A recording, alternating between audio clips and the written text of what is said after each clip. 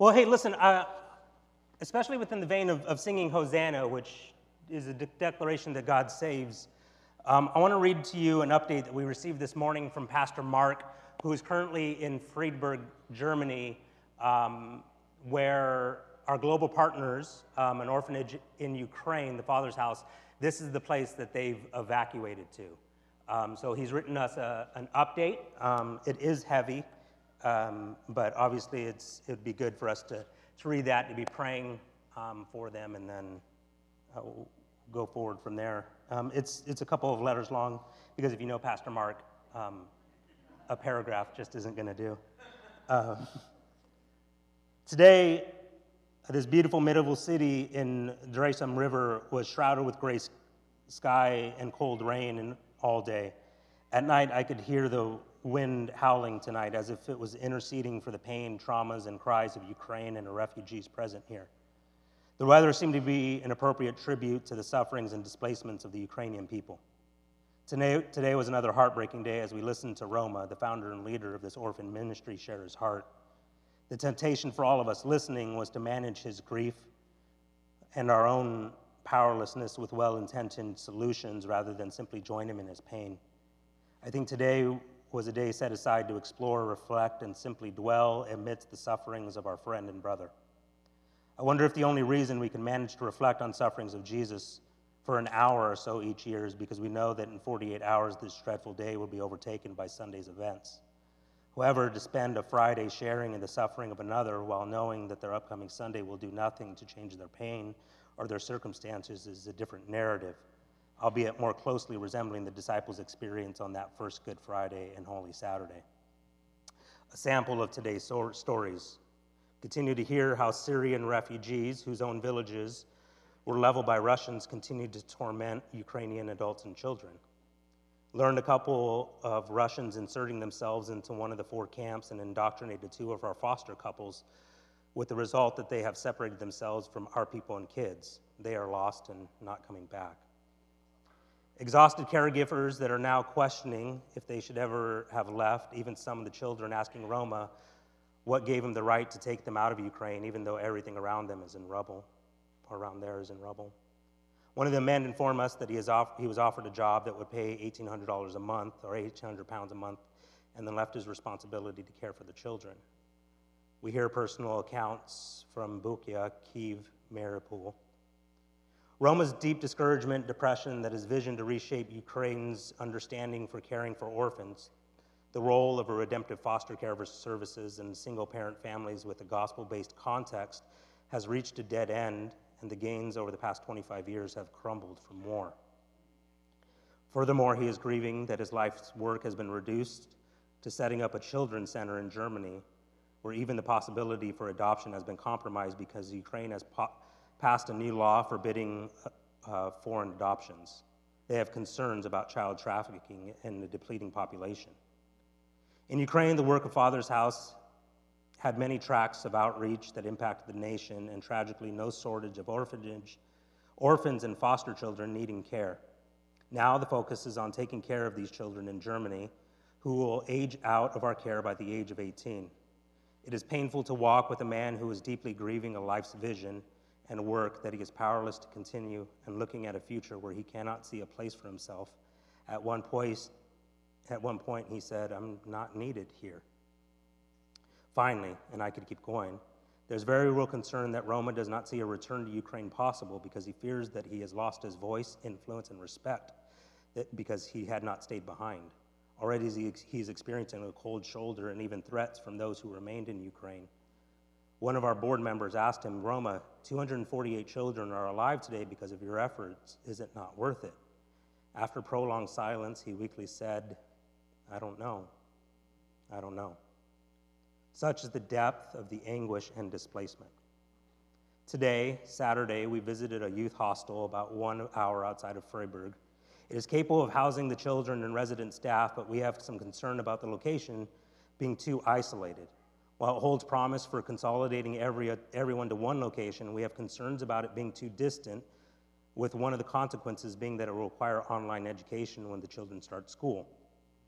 Also, I think The staff need more frequent opportunities to learn the language and be around German people and culture. But it may come down to this place or a long-term stay in the refugee camps where we are spread across 4 locations that make coming together very difficult. We will seek to negotiate a lease with an exit ramp in the first 6 months. And on to Sunday. Today is worship. Here was an undistracted opportunity to be with children. It is clear their physical needs are well looked after, but no level of care can adequately address the emotional and spiritual torment they endure. Their lives as orphans, foster children in Ukraine was already a trauma-riddled life, but the Father's house represented stability, which the war has stripped away. There is weariness on their faces despite the resilience of childhood. They still play, laugh, smile, and hug, but it seems a desperate attempt at normalcy rather than the spontaneity of a child. Perhaps I'm projecting this on them. How can people help? Continue to be financially generous. We are purchasing another truck so we can increase our humanitarian aid. We have a small convoy deporting for Bucha and Kyiv Monday. Kyiv deliveries are delivered to those operating from our campus who are caring for those who have lost their housing and are in need of assistance. A minimum of 20% of your gift goes to this aid. However, we also are building our own war chest of funds that will allow us to rebuild a ministry to orphans in Ukraine when the war ends and to repurpose some of our campus to providing housing for the surrounding neighborhoods that have lost theirs. Funds are essential as we seek to provide for the children we evacuated. A plan is emerging where German social services will come alongside with some level of resource, but our cost of doing business here will increase. Also, we will need to purchase a large bus capable of transporting up to 60-plus children at a time, depending on where we finally locate the children here. So it is important that we have funds ready to expense when we sign contracts, negotiate leases, purchase vehicles, etc. Prayer will be the glue that holds this all together before the Lord.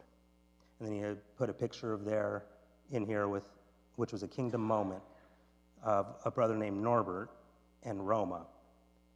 The first person from Norbert's family to go to Ukraine went as a Nazi soldier and killed Ukrainians. His eyes teared up as he recounted this to Roma and me. He leads the ministry that has welcomed Father's House to Freiburg and has less the efforts to identify and negotiate a location for us. Norbert said this: the kingdom of God belongs to the nations, and there is only one church, and she belongs to no nation. God, how I love Kingdom Hearts. And then a note about how you could give to Father's House, and I'll just tell you it's a link to the front page of our website. There and under the giving, you'll see a link that's for Ukrainian giving. But let's enter into prayer. Father, we lift Roma up to you. We lift up all these children, these beloved children to you. We lift up the board members that are out in Freiburg right now. And this morning, it is with even more texture and depth that we say, Hosanna. You are the God that saves. And that declaration is one that says, you even seek to save us in our present troubles.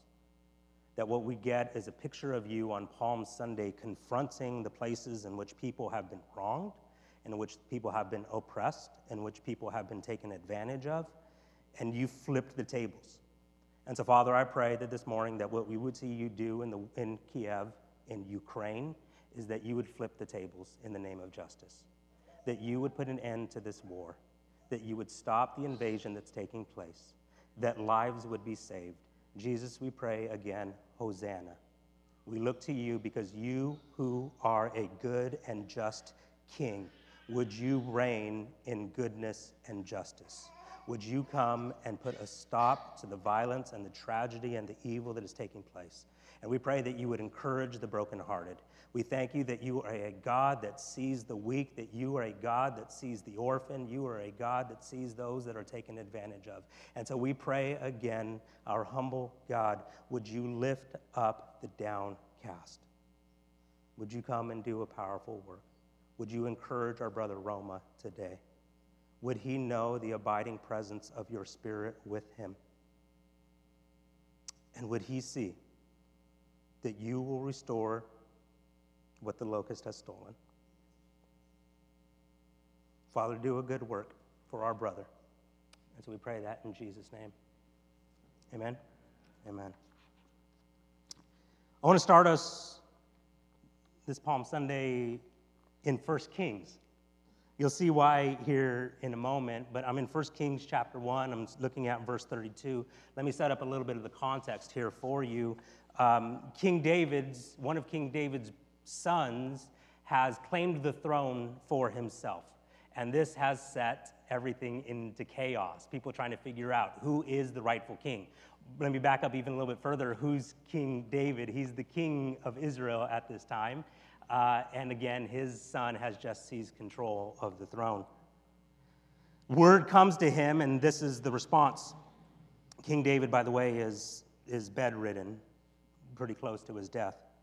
The King David ordered, call Zadok the priest, Nathan the prophet, and Benaiah, son of Jehoiada. When they came into the king's presence, the king said to them, take Solomon, who is King David's son, and my officials down to the Gihon spring. Solomon is to ride on my mule. There Zadok the priest and Nathan the prophet are to anoint him king over Israel. Blow the ram's horn and shout, long live King Solomon. Then escort him back here, and he will sit on my throne. He will succeed me as king, for I have appointed him to be ruler over Israel and Judah. Amen, Benaiah, son of Jehoiada, replied. May the Lord, the God of my Lord the king, decree that it happen. And may the Lord be with Solomon as he has been with you, my Lord the king. And may he make Solomon's reign even greater than yours. So Zadok the priest, Nathan the prophet, Benaiah, son of Jehoiada, and the king's bodyguard took Solomon down to Gihon spring, with Solomon riding on King David's own mule. There Zadok the priest took the flask of oil from the sacred tent and anointed Solomon with the oil. Then they sounded the ram's horn, and all the people shouted, long live King Solomon. And the people followed Solomon into Jerusalem, playing flutes and shouting for joy. The celebration was so joyous and noisy that the earth shook with the sound. As we move to the book of Luke here in a moment, we'll see that Jesus is incredibly intentional. He's making a statement to everyone. There is currently an imposter that is on the throne, and the rightful descendant of David is here to sit on the throne. The gospel authors amplify this by highlighting the crowds shouting, praise God for the Son of David. And in Luke, we'll hear him write this, blessings on the King. Let's read the story of Palm Sunday. After telling the story, Jesus went on toward Jerusalem, walking ahead of his disciples. As he came to the towns of Bethphage and Bethany on the Mount of Olives, he sent 2 disciples ahead. Go into that village over there, he told them. As you enter it, you will see a young donkey tied there that no one has ever ridden. Untie it and bring it here. If anyone asks, why are you untying that colt? Just say, the Lord needs it. So they went and found the colt just as Jesus had said. And sure enough, as they were untying it, the owners asked them, why are you untying that colt? And the disciples simply replied, the Lord needs it. So they brought the colt to Jesus and threw their garments over it for him to ride on. As he rode along, the crowd spread out their garments on the road ahead of him. When he reached the place where the road started down the Mount of Olives, all of his followers began to shout and sing as they walked along, praising God for all the miracles, wonderful miracles they had seen. Blessings on the King who comes in the name of the Lord. Peace in heaven and glory in the highest heaven. But some of the Pharisees among the crowd said, Teacher, rebuke your followers for saying things like that. And he replied, if they keep quiet, the stones along the road would burst into cheers. But as he came closer to Jerusalem and saw the city ahead, he began to weep. I wish today that you of all people would understand the way to peace. But now it's too late, and peace is hidden from your eyes. Before long, your enemies will build ramparts against your walls and encircle and close in on you from every side. They will crush you into the ground and your children with you. Your enemies will not leave a single stone in place because you did not recognize it when God had visited you. Then Jesus entered the temple, and he began to drive out people selling animals for sacrifices. He said to them, the scriptures declare, my temple will be a house of prayer, but you have turned it into a den of thieves. After he taught daily in the temple, the leading priests, the teachers of religious law, and the other leaders of the people began plotting how to kill him. But they could think of nothing because all of the people hung on every word that he said. Obviously, it's a bold move where Jesus is evoking Israel's most treasured memories. And he's coming in and he's saying that all of those treasured memories are pointing to him. He's the promised king. You could see how this would cause a stir within the city. This is a charged story. It is filled with tension, hope, hostility, wonder, and terror. And we're left to look at this and say only Jesus could simultaneously be this bold and humble. As we go further in this morning, what I'd like for you to do is to have two mountains in your mind. To help you out, I'll have a map that'll stay up on the screen. As you look at this, you'll see the route that Jesus took this Palm Sunday. He started in the town of Bethany, moved up to Bethpage, in the Mount of Olives, down this hill where it says Garden of Gethsemane. You'll see a little valley that's called the Kidron Valley, and then back up another mountain up to the Temple Mount. Again, I want you to keep those two mountains in mind. On this first mountain, the crowds rush out to meet Jesus. Word spreads throughout Jerusalem. Jesus is on the way, so they make their way out of Jerusalem to the Mount of Olives. They're rolling out the red carpet for Jesus, except this red carpet is made up of the garments of the crowd. They've taken off their coats, and they're placing them down for Jesus' donkey and Jesus to ride across. You know, earlier in the book of Luke quotes John the Baptist he catches what John the Baptist says when he's talking to the crowds, and he says, if you have two coats, give one of those coats to someone that doesn't have any. I think for us, in our context, it's easy to forget the fact that having one coat is just commonplace. I have an absurd amount of coats in my closet. Actually, just pretty recently, I went and was studying at a local restaurant, and I sat down on a patio chair, and I shifted my bottom a little bit, and when I did, my brand new pair of sweats that I had purchased got ripped by a piece of metal that was sticking out. And I went and told the manager what took place, because again, they were brand new sweats, and they put me in contact with customer relations. Why do I tell this story? Is because the customer relations gave me money to replace my sweats, but it was more money than I had initially paid for those sweats. And so my first thought was, sweet, I'm gonna buy a new jacket. I have an absurd amount of coats.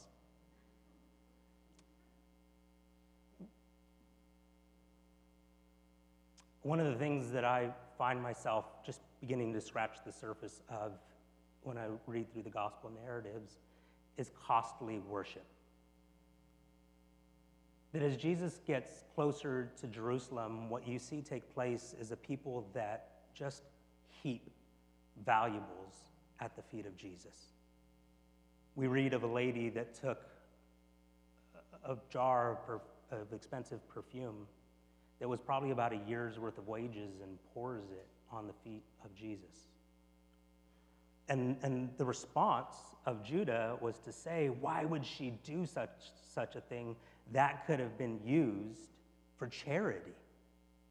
And we know that Judah is saying that because he was taking some of the cash for himself. But the reality is, I connect with Judas. I connect with Judas. See, this act of worship that is just pouring out expensive gifts at the feet of Jesus makes me uncomfortable. And the reason it makes me uncomfortable is because I think, and likely you do as well within our culture, what is the impact that our giving is making?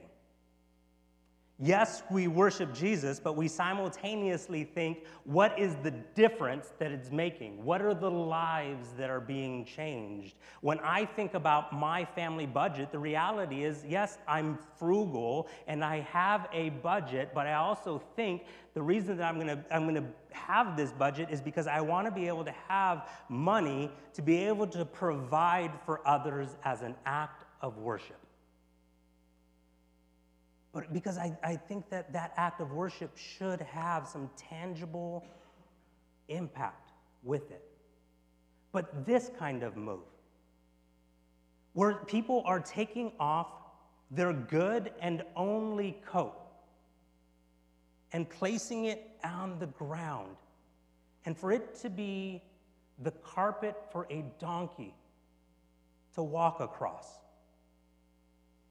It is an act of worship that sole aim is the celebration of Jesus. It is not an act of worship that is also thinking, what's the impact that this is going to make? It's not an act of worship that's also thinking, what's the difference that this is going to make in my city and community? It's solely an act of worship that says, I'm laying it down at your feet, Jesus. I mean, think about it this way. Imagine that you're out on a walk within your neighborhood. And as you're walking around the neighborhood, maybe you have worship music on in your AirPods, and you're overcome by the tangible weight of God's glory there in that moment, just surprised by the presence of Jesus. And so you decide, this maybe normally doesn't happen for you, but you have your wallet on you and there's actually cash inside of it, and you just decide, I'm going to take the cash out, $100. Find an amount that just makes you absolutely uncomfortable, $10,000. And you just decide, I'm going to leave this here on the street just as an act of worship to Jesus, and I'm going to keep on walking along my way. Most of us would then be able to, we would talk to our friends, or maybe we'd go home and talk to our spouse, and we would tell them what we did, and they would say, where?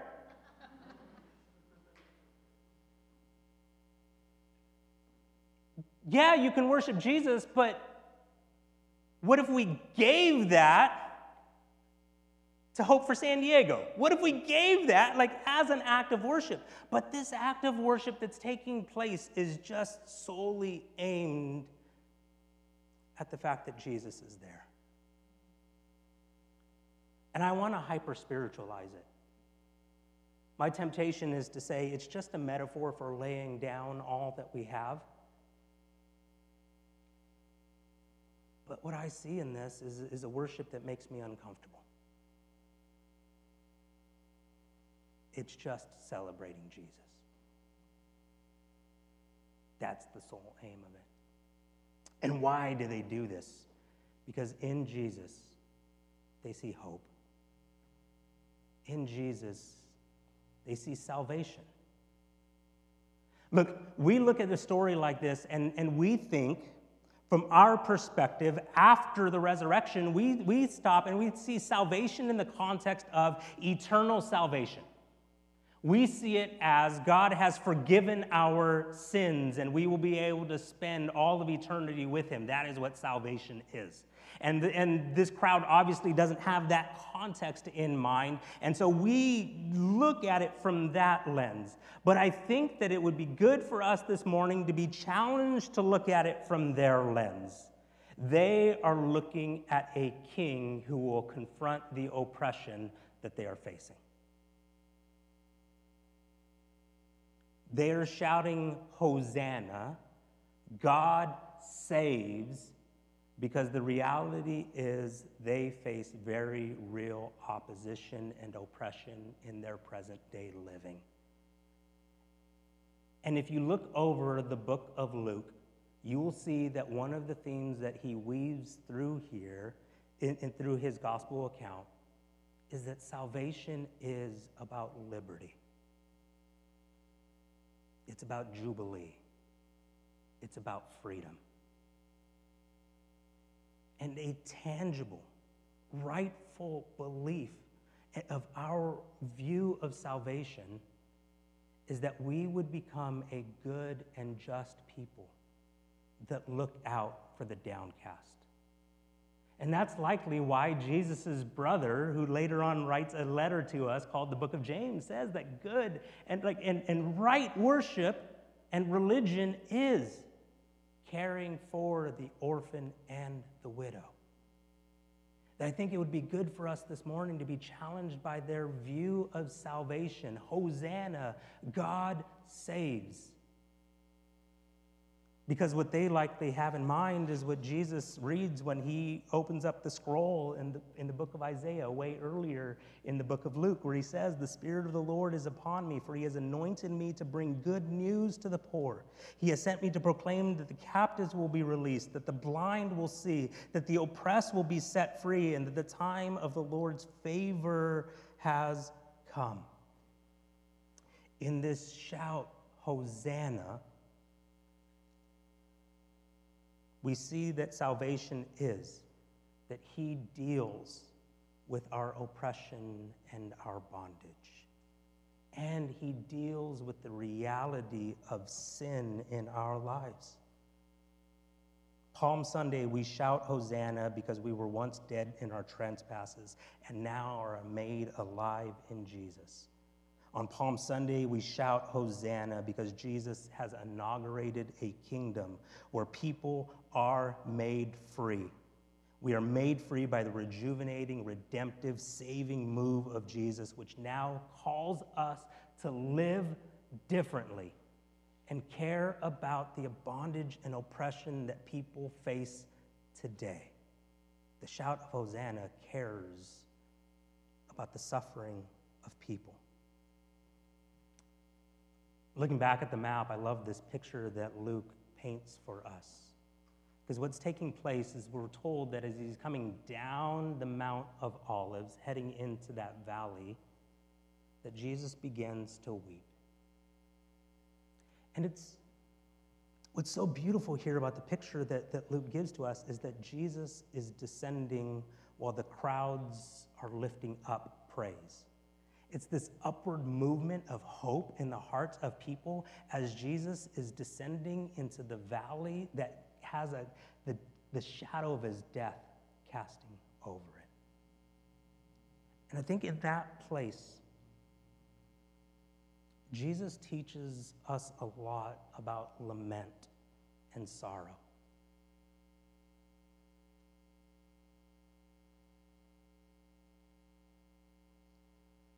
As the Lord and our friend Jesus goes into the valley, I can't help but think about Psalm 23.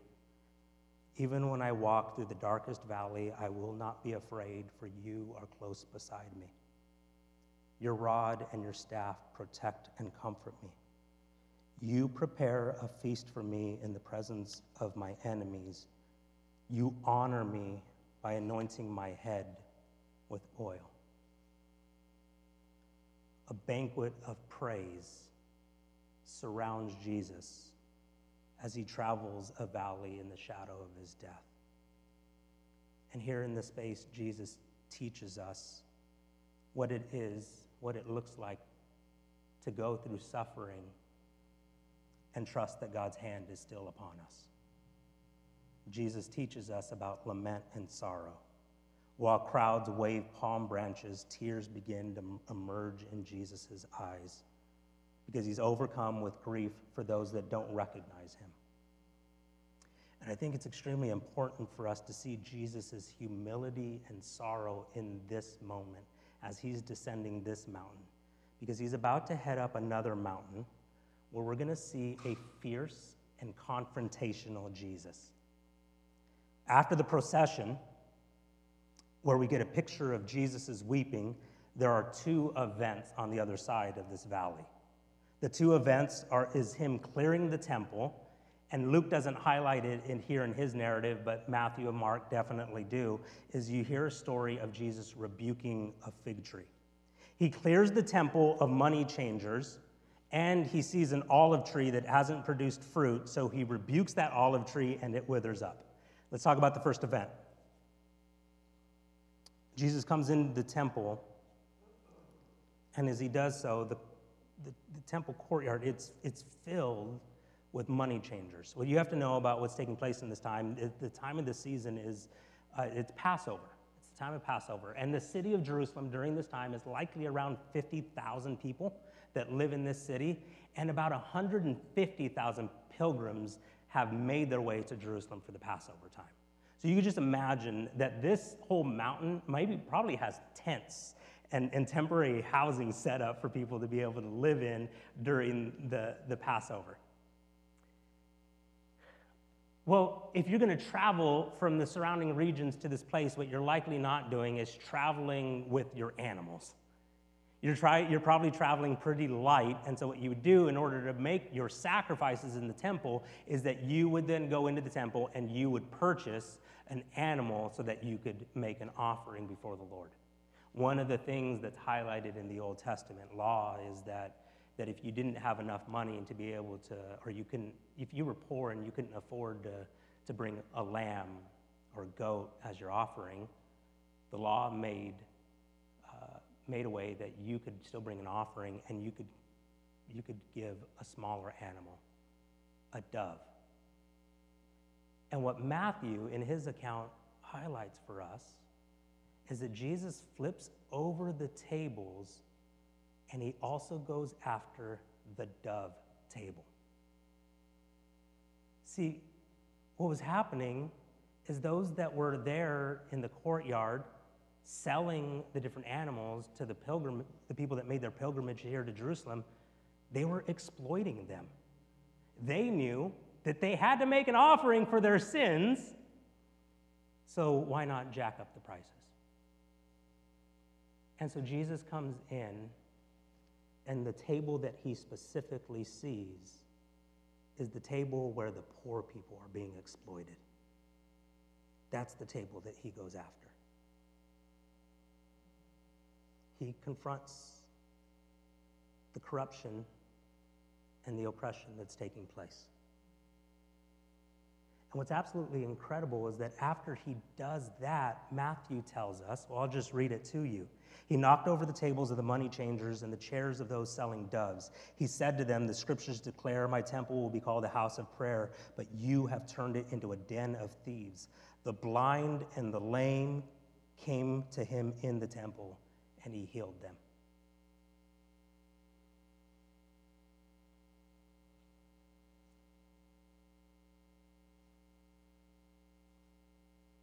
Our worship, our being the dwelling place of the living God, is in contradiction to taking advantage of others. Think about it this way. It's Passover.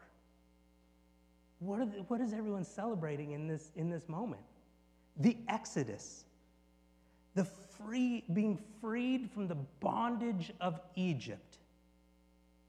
And there, in that context, people are taking advantage of others.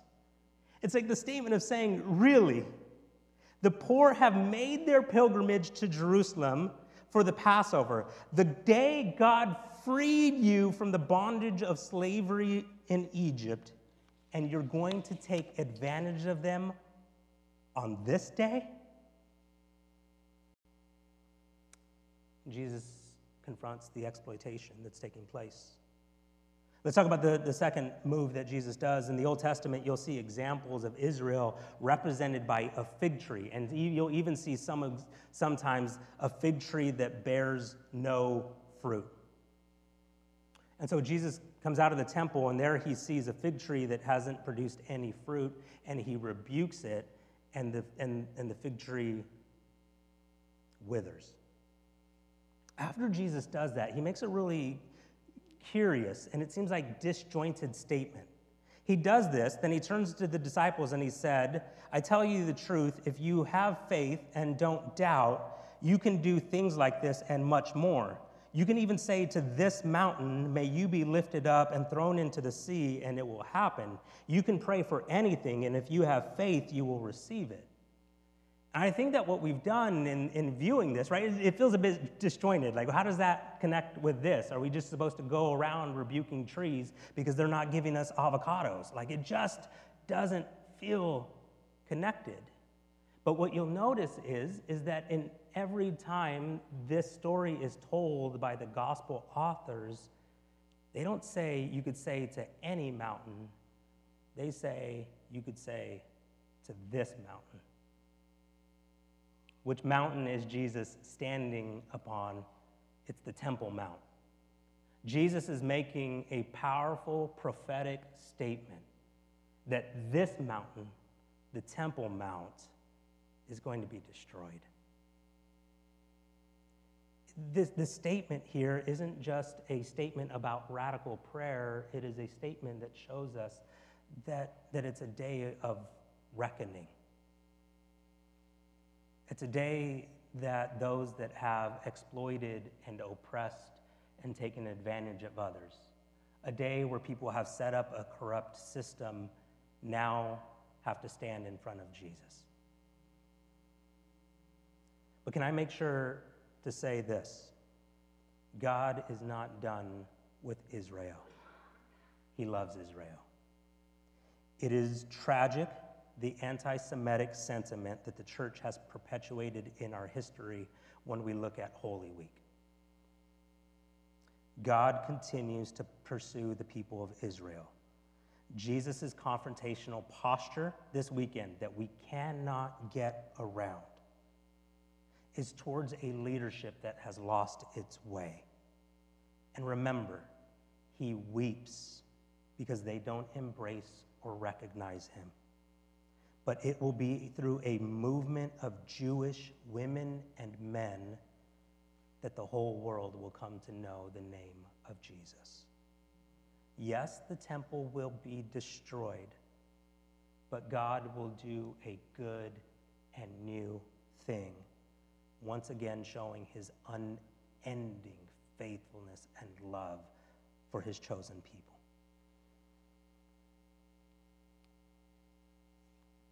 The church has historically held two mountains in tension. God is a God of mercy. God is just. We hold these two mountains in tension with one another. That Jesus is to be celebrated because he saves, but Jesus also confronts corruption. And what Palm Sunday does is shows us that Jesus navigates these two mountains. If the worship team could come back up. Palm Sunday teaches us that we're to be a people that celebrate.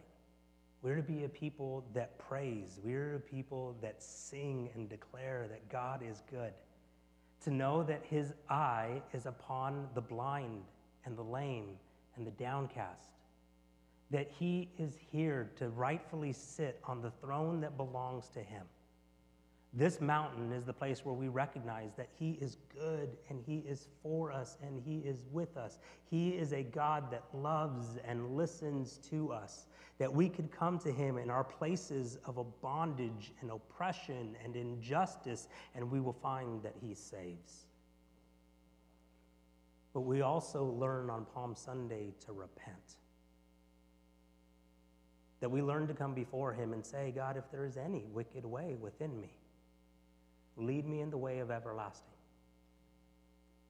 That what Palm Sunday does is helps us to hold those two places in tension, in proper tension with one another. He is a God of mercy, and we can call on out to him in our time of need. But he is also a God of justice, and that compels us to be a people that live differently, that care about the suffering in the world around us, and even evaluate our own places of wickedness, even to evaluate, God, is there anything within me that you would like to confront? And both of those moves by Jesus, the coming in on a donkey over the Mount of Olives, rightfully seated, declaring that he is the rightful descendant of David, we worship him. And he's also the God that flips over tables. Both of those moves are an invitation to be in relationship with him. Both of those moves are an invitation to come near and to know his heart. That in him we'll find help in our time of need. And in him, he will teach us to live differently. Church, would you stand with me?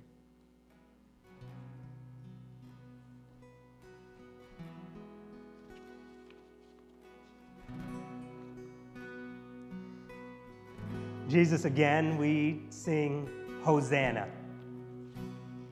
You are the God that saves. You are the God that sets us free. So, Father, we come before you and ask, would you continue to do that work of salvation within us? Thank you that we are citizens in your kingdom, that we belong to you, that we are yours and nothing can snatch us out of your hand. But Lord, we also pray, continue to do a good work within us. Continue to make us more and more like your Son, Jesus. Jesus, we thank you for your saving work in our lives. And we pray that in your name. Amen. Let's enter into song together.